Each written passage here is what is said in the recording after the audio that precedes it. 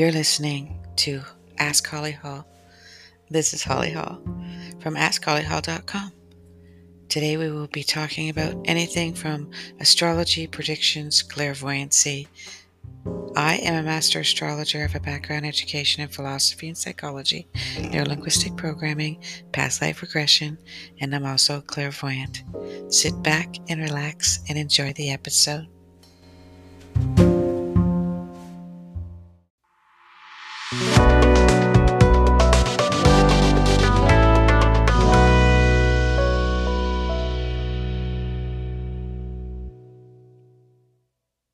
Right now, things are sluggish. Energy is sluggish.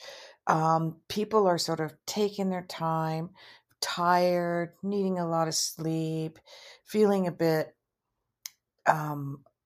nostalgic, looking at the past, reiterating the past in their minds, in their hearts. And also, they're finding that a lot of focus is around self-worth and money. And when we have this energy, not only is it not the best timing to expect a lot of action from yourself, from oneself, but it's also not a great time to expect a reaction or an instant cooperative collaboration with anybody else. So it's not the best time to pursue someone or a company or a situation in which you want a fast response and a fast action. And we're going to give the dates here of how long that's going to last. And it's kind of off and on. All right. And then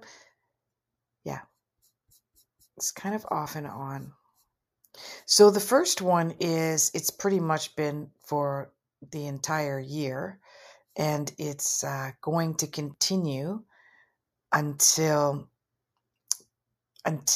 mid-May, pretty much the beginning of May to mid-May.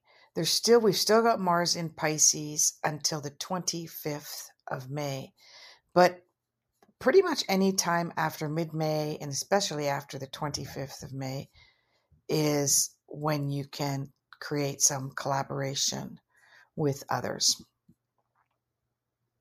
And that's what works best in the general global prediction.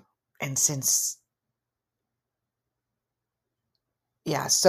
but then we've got this great energy in the third week of June.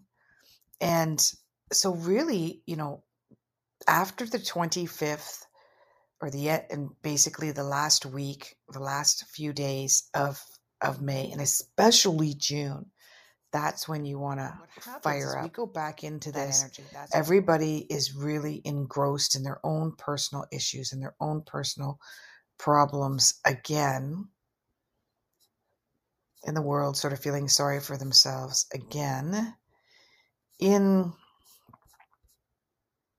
We're looking at the end of October of 2022 and all of November, all of most of December.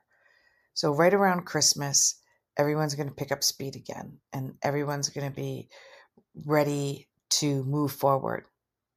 They're done with the suppression, the feeling of sadness, loss, remorse, feeling victimized, etc. And they're going to get that energy back again.